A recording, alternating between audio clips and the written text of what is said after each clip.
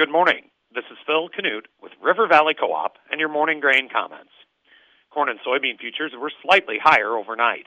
March corn finished the overnight session up 1 3/4 cents, settling at 5.89 1/4. March soybeans were up 1 3/4 cents, settling at 13.79. In the outside markets as of 7:40 a.m., the U.S. dollar index is up 0.111, trading at 94.901. February crude oil is off 4 cents, trading at 82.08 a barrel. Precious metals are mixed. Industrial metals are lower, except zinc. The electronic mini Dow Jones is off 213 points, trading at 35,776.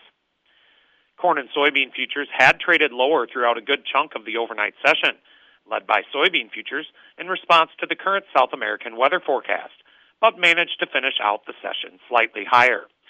Most forecast models are in agreement that the driest areas of Argentina and southern Brazil are set to receive some much-needed precipitation over the weekend, with more forecasted for later in the week. Depending on if the rain shows up or not this weekend and how much falls will have a lot to do with determining market direction when trading resumes on Monday night. There will be no trading on Sunday night or Monday due to the Martin Luther King Jr. holiday.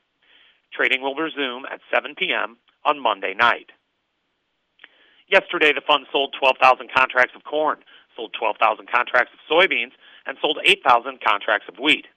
They are now estimated to be net long 333,355 contracts of corn, net long 95,285 contracts of soybeans, and net short 39,710 contracts of wheat.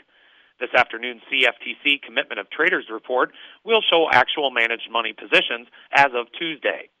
From a chart perspective, March corn finds initial support at the double low from yesterday and overnight, 5.85 1/4, followed closely by last Monday's low, 5.84 3/4, the 5.80 area, and then the November 30th low, 5.62 1/2.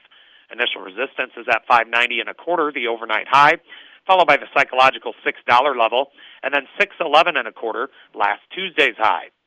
March soybeans find initial support at the overnight low, 13.63 3/4, followed by the key 13.50 level, and then December 30th low, 13.34 1/2.